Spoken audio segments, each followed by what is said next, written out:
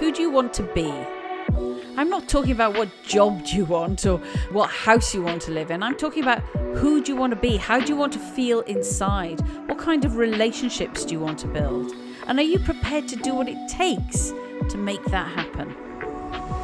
All through my teens, all through my 20s, just never thinking that I would ever find someone. I wish I'd loved myself a bit more when I was younger. Growing up, part of finding yourself is finding out the kind of people that you love and the kind of people you find attractive, of course. And so it was for me discovering, am I gay? I've been working through a lot of stuff to do with eating, control, how I feel, how I look, comparing myself to others. And I'd like to learn if there's another way to be. You'll hear people talk about conversations that when they finally had them, literally changed how they felt about everything.